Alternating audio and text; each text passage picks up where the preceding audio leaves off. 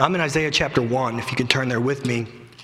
Isaiah chapter 1 will be there momentarily. The title of my message is Would You Rather? Would you rather? You know, during quarantine time, we had Brother Judah and me and my son John, the three of us, we would produce a video. I say produce a video. I think there was an iPhone involved and Instagram, but that was our studio. But anyways, we produced what we call daily impact videos because we weren't able to have the teenagers at the school, and so every day we would produce one of these videos, and we would meet together, and normally Brother Judah would have to be on the radio at like 10:30, and so we'd meet at 8 o'clock in the morning, and we'd actually start on the video about 9:45. You know, we'd waste all this time and talk about what we were going to talk about, and then we would have to rush. But normally, I shouldn't say normally, but oftentimes we would start the video with a would you rather. And my son John would throw out one of these would you rathers that he and I didn't know what the question would be, but a would you rather is a question that's posed and you have to choose between one of the or the other. A would you rather, okay? So I know it's Sunday evening and maybe for you it's been a long day, but ready for some mental exercise, okay? Would you rather? You ready? Would you rather be covered with fur or be covered with scales? Now, if you're sitting there and thinking, Brother Woosley, neither. That's not part of the game, okay? You have to choose. It is fur or scales. You understand? Would you rather be covered with fur or covered with scales? Do you have an answer? You have it? How many of you'd rather be covered with fur? Let me see. Oh, I think furs probably have it. How many of you'd rather be covered with scales? No, yeah, it's pretty close. Okay, but the furs have it. And I pick scales, personally, but I would want my wife covered with fur. I wouldn't want to be married to a woman covered with scale. Come to think of it, I wouldn't want to be married to a woman covered with fur, but like I said, that's not part of the game. It's would you rather, so. Okay, here's another one for you, and this is my favorite would you rather, okay? And this one is controversial, so let's see what you think. Would you rather lose the ability to taste your food or lose your ability to see in color? So you understand, you can't taste your food. You can still eat, but you can't taste your food. And you can still see, but everything is like an Andy Griffith show. Okay, there's no the black and white Andy Griffith show. Okay, nothing is in color. Do you understand the question? So would you rather lose your ability to taste your food or lose your ability to see in color? Got your answer? How many of you would rather lose your ability to taste your food? Raise your hand. This was controversial because I would lose the ability to taste my food, but not Brother Judah. And it was a heated conversation on Daily Impact that day. How many of you would rather lose the ability to see in color? You don't want people messing with your food. You want to be able to taste your food. Okay. How many of you lost the ability to taste your food during COVID? At some point you had COVID. How many of you raising your hand? How many of you never want to do that again? Raise your hand. I found that to be true. When I asked that question, those that lost the ability to taste their food during COVID say, I would never want to do that again. Okay, last one. Would you rather eat good food or be killed with a sword?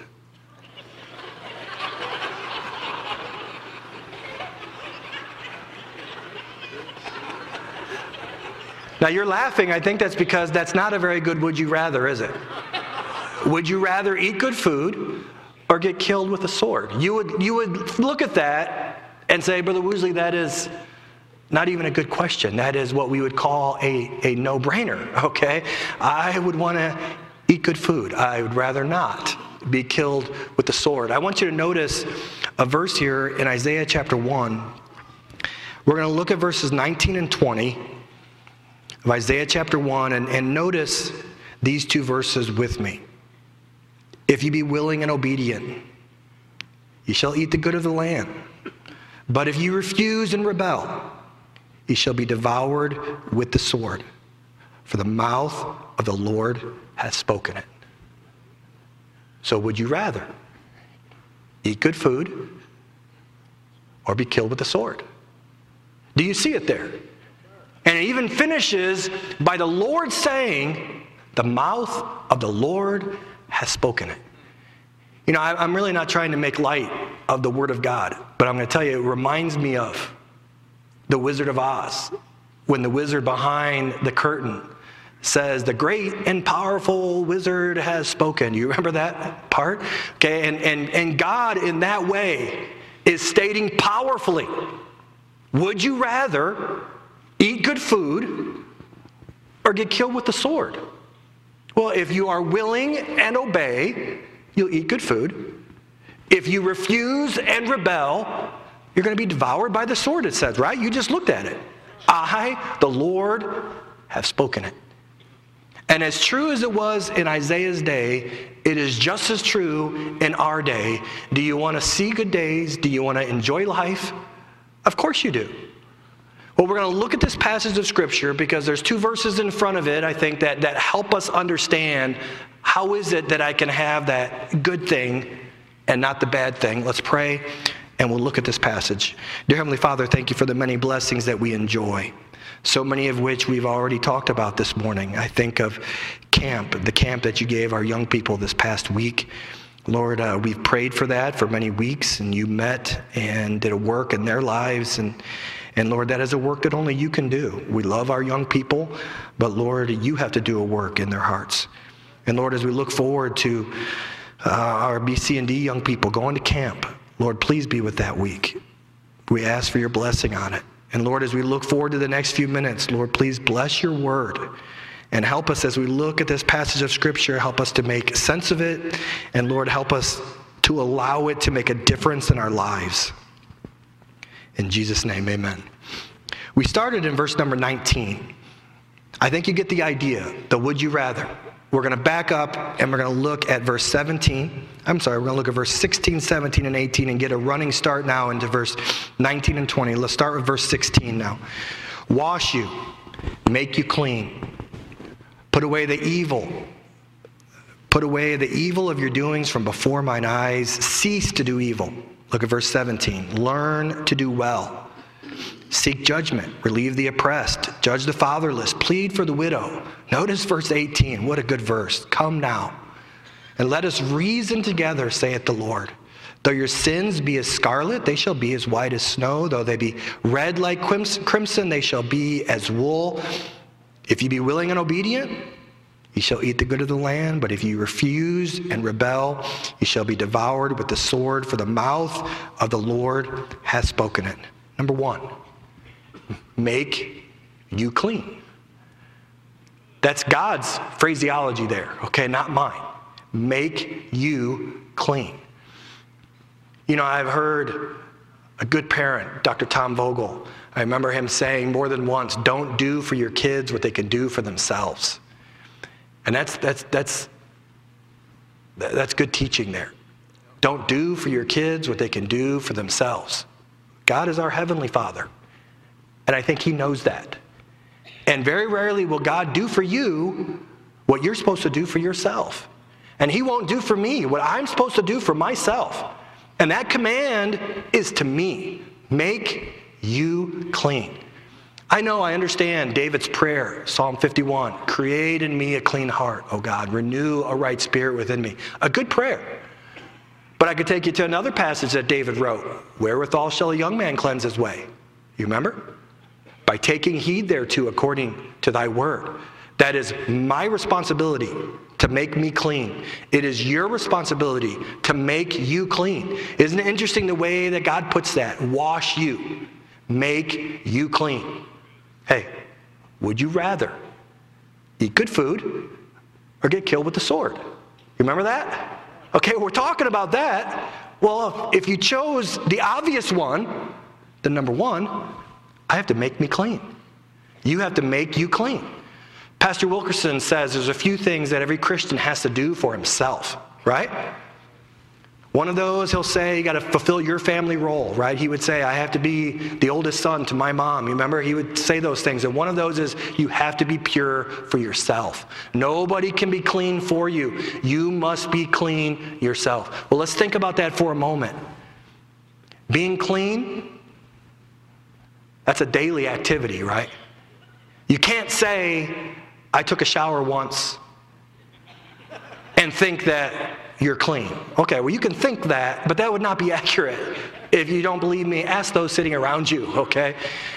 It is a daily activity. It is a constant work to be clean, isn't it? If you're going to make yourself clean, you didn't make yourself clean 2 years ago and be clean today. It is a constant activity. A few years ago, I took my 3 sons and I and my dad, the 5 of us, we went to Michigan. We stayed in a fishing cabin in Michigan and fished on this lake. And it was a lake, the Vogels have been here. Dr. Vogel told me about this lake and just had a great week. Just a really good time. Before we left, Dr. Vogel, he gave me a lure, and he'd been to this, it's called Bass Lake, and you'll never guess, but there's bass in it, okay? And we went bass fishing in Bass Lake, and there's a lot of bass at that lake. And my son John was probably about 17, Joe was probably about 11 or 12, and Jeff was only maybe about 4 or 5. And we went fishing. Brother Vogel gave us this lure. We call it the Brother Vogel lure to this day. It catches more bass than any lure I've ever used. And we caught a bunch of fish, had a great time. We came back after the weekend, and I was in my bedroom, but I could hear my wife out in the living room, and she was unpacking. My son Jeff brought his duffel bag home from the trip, and she was unpacking his bag, getting the dirty clothes out, and she said, Jeff, did you fold these clothes? And I remember thinking, yeah, Jeff, did you fold those clothes? I wasn't in the living room, I was in the bedroom, but I hear this conversation. And then it dawned on her, before it dawned on me, she said, Jeff, did you change your clothes? Jeff, did you take a shower? Jeff's 4 or 5, and of course he was with me all week. And so what's going through my mind is, Jeff, you didn't change your clothes? You didn't? I think I'm in big trouble. Okay, that's what was going through my mind. Jeff, as she's digging deeper in this bag, did you change your underwear? Okay, then it started. Jeff, did you take a shower? Did you brush your teeth? And I couldn't hear Jeff answering, so I think he's just, shaking his head back and forth. And guess what? I was in trouble, And guys, just to finish the story, I could go one of 2 directions. Either I have to go the direction of, what's the big deal? We're camping. We're guys camping. Or I have to go the direction of, yes, I messed up. I didn't pay attention to my 4-year-old son. So you know what direction I went, right? What's the big deal, Leah? We were camping. That's what boys do. And I got about that far into it, and I thought, you know what? I can't even argue this point of view. That's gross, okay? He should have taken a shower. My fault. And you know what? If you took a shower last week, don't think you're clean today. Because it is a daily activity. When God says, make you clean, that is my responsibility. Will the Lord help me? Sure, I think the Lord would give me strength. But remember, a good parent won't do for his children what they can do for themselves. And I think the Lord looks at me and he expects me to take heed according to his word and make me clean. It's a daily activity. Secondly, when it comes to make me clean, if I am going to be clean, I can't live in the dirt, right? I can't get clean and then go roll around in the mud. Even if I get clean every day, I need to stay out of the dirt of this world. Would you agree with that? I had a dog growing up. His name was Albert. And this dog, to this day, I think, in an affection, and I mean this with all affection, probably the ugliest dog that I've ever seen. Albert was a dirty white with black spots, almost like a Holstein cow, if you can picture that. And Albert looked like a tube with legs. Not like a dachshund, because dachshunds are kind of cute. Albert was nothing cute about Albert, okay? But Albert was my dog. And Albert had a charm about him. I remember Albert used to bark, and we lived next to this block building. And he would bark, and the noise would bounce and echo off that block building. And so Albert would bark and bark and bark, and then when he stopped barking, it would echo, and he'd look over there. Like, where's that dog? I hear him over there. And he'd bark and bark and bark. And always looking for that dog. He would bark and look over there for that dog. And Albert, even though he wasn't, the handsomest dog, Albert was a bit of a ladies' man. Albert just was. And Albert would be over at one of his girlfriend's house in the neighborhood, and I would yell for Albert, and Albert would always come running because normally it meant food. And remember, I told you how Albert's was kind of a tube with legs, and when Albert would come running, we had a big field next to our house, and it kind of sloped down just a little bit, and it sloped down in such a way that sometimes when Albert was coming, sometimes his back feet would catch up with his front feet, and he'd be running sideways, hoping for food, seeing the house. That was just Albert. And I remember one time my brother Jeff and I got the bright idea that Albert needed a bath. And you know what? Albert needed a bath. And we didn't even take Albert into the house. We had one of those kiddie pools, and we got the Dawn dish soap and took it outside with the hose. I'm probably at about 6th grade. And so we get Albert, and my older brother was holding, kind of wrestling Albert in the kiddie pool, and I'm getting him all wet. We got the Dawn dish soap and lathered Albert all up. And you know what? He was just as ugly when we got done as when we started. He was still that dirty Holstein cow, white color. But as soon as we got done with Albert, it was a hot summer day. There were no puddles around. There was no mud around. But as soon as he got out of that pool, you know what he did? Some of you know what he did. He went right over to the dirt, which was just dry dirt, and started rubbing around, and that water, and that wet fur made his own little mud puddle there. And I remember him getting up and looking at me and my brother like, what? What's wrong with you guys? You cannot be clean and play in the mud. If you're going to make you clean, hey, you want to eat good food or get killed by the sword, right? Our would you rather?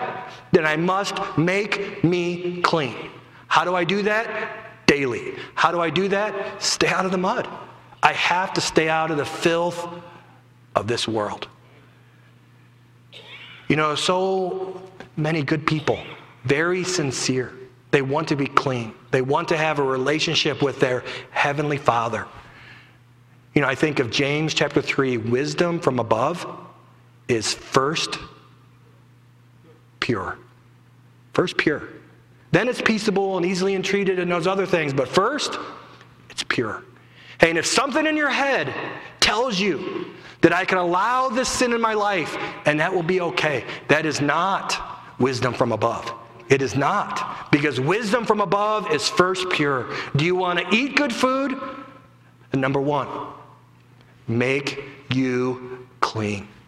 If it's going to make you clean, if you are going to make you clean, it is a daily activity to work to be clean. Work to stay out of the mud. Number 2, verse number 17 starts out by learn to do well. You see that statement? Learn to do well. A very important statement and very specific wording by God there. Learn to do well. How many of you understand that there is a difference between learning what's right to do and doing what's right? Will you agree with that? Normally, our problem, and I know it's not everybody in the room, but the Sunday night crowd, our problem is not knowing what's right. It's doing what's right, right? And that verse doesn't tell me, hey, you need to learn about the Word of God. That's not what it says. It says learn to do well. Learn to take what you know to be right and do it. If you want to have a good life, I can't live foolishly. I can't live in contradiction to the Word of God. I can't do foolish things and have a good life. Do you agree with that? Does that make sense? That verse tells me, first of all, I need to make myself clean. Secondly, I have to learn to do well. One of the most difficult things that I've ever coached a young man to do is hit a baseball. Just in general, hitting a baseball is a difficult thing. And especially as the young men get older and now they're on the varsity baseball team, and now all of a sudden they have somebody that can throw a curveball. That is the most difficult thing to teach a young man to do, to hit a curveball. Because here's what happens. They're batting and they see fastball. There's strike one, okay? And then they see fastball. That's strike two. Now they got 2 strikes, right? No balls, 2 strikes. And they're thinking, man, I'm going to smack this one. I'm not going to strike out. And they step fastball, and all of a sudden, here comes a curveball. And if you've ever seen, and you watch Major League Baseball players, these highly paid, trained baseball players, a good curveball will make them look like a retarded tortoise. You know, they start to swing because they're stepping fastball, and they start to swing and like, oh no, it's a curveball. You know, and they look so awkward, and it is such an ugly position to put yourself in. And really, when a young man learns to throw a curveball, and there are young men in this room that I have personally told them, don't laugh. Okay? If you can throw a curveball and the batter swings and misses and he does look like that retarded tortoise, don't laugh. Okay? That's not good sportsmanship. But it is funny. And the pitcher knows the curveball is coming, the batter does not, and that is a problem for the batter. Okay? Let me tell you how to hit a curveball. If you have no balls and 2 strikes, you have to step fastball. Because if you don't, can I show you what's going to happen? If you don't step fastball, and it's a fastball, if you're thinking, oh, he's throwing a curve, and so you're looking for a curveball, and he throws a fastball, can I show you what happens? Oh, because it's right by you, right? Because you were looking curveball. So you step fastball, and if you think, oh, it's a curveball, you see my hands? Keep your hands back. And then you know what you do? You wait for that slow curveball to come in, and you hit it hard, okay? That's how you hit a curveball. You step fastball, keep your hands back, and you smack that curveball. Now, you know why I told you that? John Borsch, have I taught you how to hit a curveball? Okay. There are other men and there are other young men in this room, my sons, they've heard that speech. I've taught them how to hit a curveball. John, let me tell you something. I'm a little embarrassed to share this with you. I can't hit a curveball. If you were to throw me a curveball, you know what I would look like? A retarded tortoise, that's right.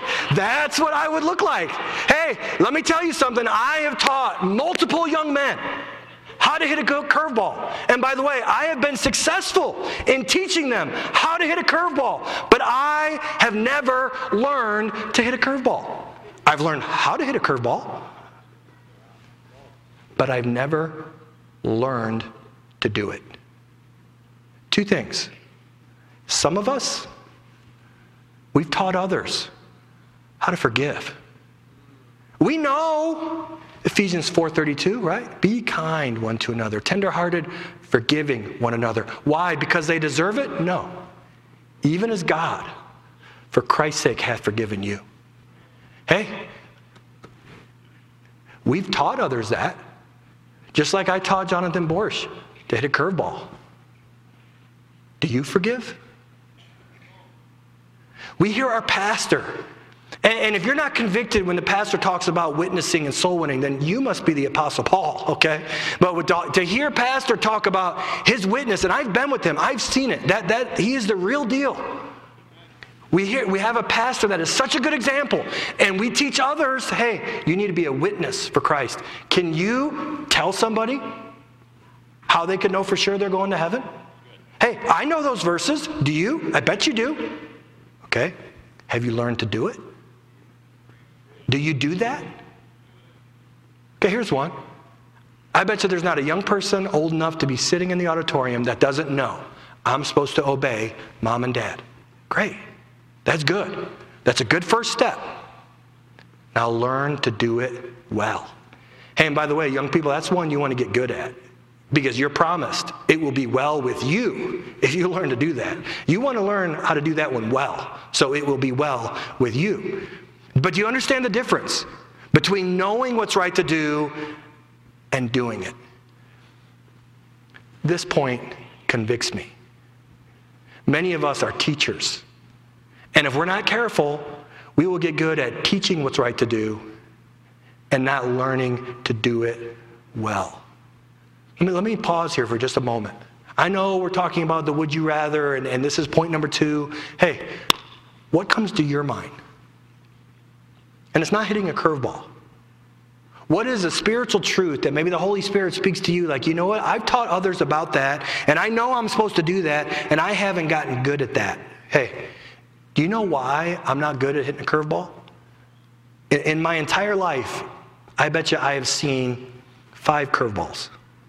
I think I've missed all 5 of them, okay? But I haven't seen a lot of them. You know, if I want to get good at hitting a curveball, you know what I need to do, right? You know what I need to do? I need to get a bat, and I need to get maybe Coach Harry White or someone else who I know can throw a curveball, and I need to stand in the batter's box, and I need to swing at curveballs, right?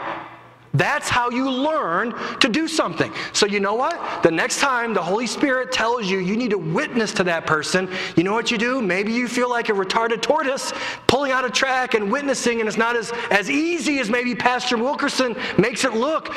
But you need to learn to do it, right? I need to do that. And if I'm going to learn to do it well, then I have to do it. Right? I can't just talk about it. I can't just memorize how to do it. I need to practice doing it. In my life, maybe it's forgiveness. Maybe it's being separated from the world. We know that's a biblical command from Genesis to Revelation. It's all through Scripture that I am supposed to be different from the world. Well, if I'm going to be good at that, guess what? I just need to do it. I need to learn to do it well. How about honesty? How about just being honest? How about anger, right? I need to learn to do well. And there is a big difference between knowing what's right and doing what's right. We know what is right. We need to get good at doing it. Number 1, make you clean. Number 2, learn to do well. Number 3, help others. If you notice, verse number 17 says, learn to do well, seek judgment, relieve the oppressed, judge the fatherless, plead for the widow. Do you recognize there, relieve the oppressed, judge the fatherless, plead for the widow? Those all have to do with looking out for other people, don't they? Do you see that? I think of Galatians chapter 6, where it tells me to fulfill the law of Christ. Does that sound familiar? Boy, I bet you, even if that doesn't sound familiar, that sounds important, doesn't it? Whatever the law of Christ is, I probably ought to do that one, right? Bear ye one another's burdens, and so fulfill the law of Christ. The law of Christ, that's loving your neighbor as yourself. Remember, Jesus said, a new commandment I give unto you. That's why it's called the law of Christ, to love your neighbor as yourself. You know, knowing our church and knowing you, just like you know me, you know, I'd like to think that we're not bad people. We're good people. We want to eat the good of the land. We want the Lord to be pleased and happy with our lives. We want to be a good example for the next generation. We want to pass on our faith to them, right? All those things. Do you know why oftentimes good people like that, you know why sometimes I am not bearing somebody else's burdens? Because I'm just not paying attention. Hey, if you want to eat good food and not get killed with the sword, okay, those are our options. I have to make myself clean, learn to do well, and then I have to help others. Look out for others. You know, Pastor, when he's in town, he'll come to our basketball games, and whenever he's in the gym, I always ask him if he'll sit on the bench, and sometimes he does. He doesn't always, but oftentimes he'll sit on the bench. And for some of you who've played basketball for Hammond Baptist or you come to the games, you would probably recognize this, but Pastor, when it comes to basketball, he has a pet peeve. And that's when a player doesn't pass the ball. Okay? It'll frustrate him. And I've heard him yell at players, our good, godly, just Christ-like pastor. Yell at teenage boys, pass the ball! You can sense the frustration, and not very pastorally at all. The coach comes out of him, and I'm like, yeah, do what he said. Pass the ball, And what'll happen is the young man is dribbling the ball, and all of a sudden, he gets two defenders on him. And so you know what his first reaction is oftentimes it's to put his head down because he's worried about his problem, which are these two guys trying to take the ball from him. And he doesn't notice that he has teammates wide open with nobody guarding them. So why doesn't he pass them the ball? Is he selfish? I mean, he could be selfish, but most cases, no. It's not because he's selfish. Just like in your case, the reason you don't help others, it might be because you're selfish, but in most cases, no, it's not because you're selfish. Your head's down.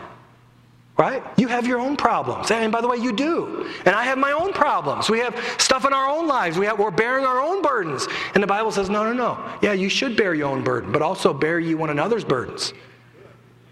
And I've heard pastor, he'll call the young man's name and say, pass the ball, pass the ball, pass the ball. And then the ball will get taken from him. And he'll say his name again and say, pass the ball. He'll get frustrated because he doesn't pass the ball. You know why he doesn't? Is because his head is down. Sometimes I'll hear from the stands that, the word ball hog. Have you ever heard that? Ball hog, because he's not passing the ball. But the reason he's not passing the ball is because he doesn't have his head up. Hey, number 3, if I want to eat good food, according to this passage of Scripture, I need to have my head up. I need to be looking at the people God has for me to help. As I finish, that next verse says, come now, let us reason together, saith the Lord, right? Though your sins be as scarlet, shall be as white as snow. Though they be red like crimson, they shall be as wool.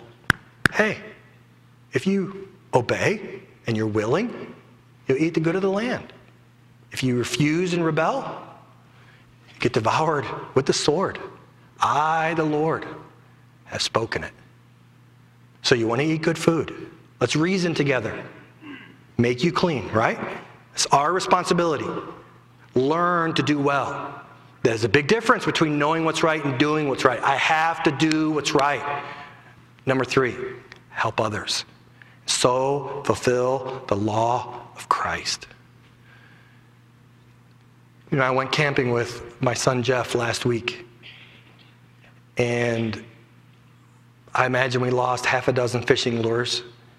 We had 2 Brother Vogel lures, and my son Jeff lost both of them within about 45 minutes.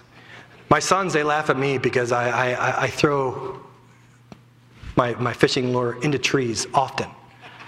And the reason is because I know where the bass is, right under that tree. I know in my heart, he's there. He's under that tree. And I'm bound and determined to drop it in that perfect spot. And, throwing my lures is something else that I didn't learn to do well, kind of like the curveball, okay? And anyways, it ends up in a tree. And we lost probably half a dozen lures. There's, the day before we left, it rained all day. And Jeff and I are sitting under this tarp. Lost a half a dozen lures that I mentioned. I lost my favorite fishing pole. I had 2 fishing poles. I lost one. I won't get into that. It was interesting. It's at the bottom of the lake, Harrison Lake in Ohio, okay? And you might think, Brother Uzi, that doesn't sound like a very good trip, okay? I'm sitting under a tarp with my son Jeff. It's raining. We can't go fishing. But you know why life is very good? Because we're eating New York strip steak wrapped in bacon.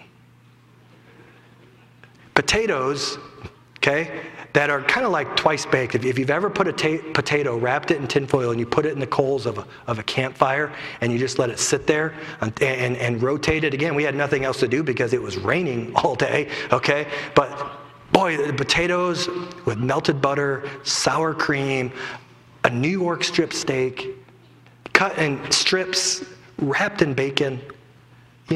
All of a sudden, life is good. I know I lost a half a dozen lures. I know I lost my fishing pole. I know it's raining and I'd rather be fishing. But you know why life is good? Because you're eating good. Hey, God doesn't promise you that it's never going to rain. God doesn't promise you life will be free of problems, because that is not true. Okay? But it's amazing how difficult it is to have a bad day when you're eating good food. Oh, taste and see that the Lord is good. Blessed is the man that trusteth in him.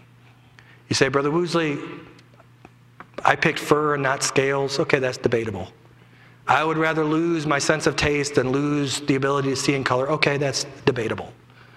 But eating good food, getting killed with a sword, that is not debatable, right? We want to eat good food. Wash you, make you clean. Learn to do well. Help others.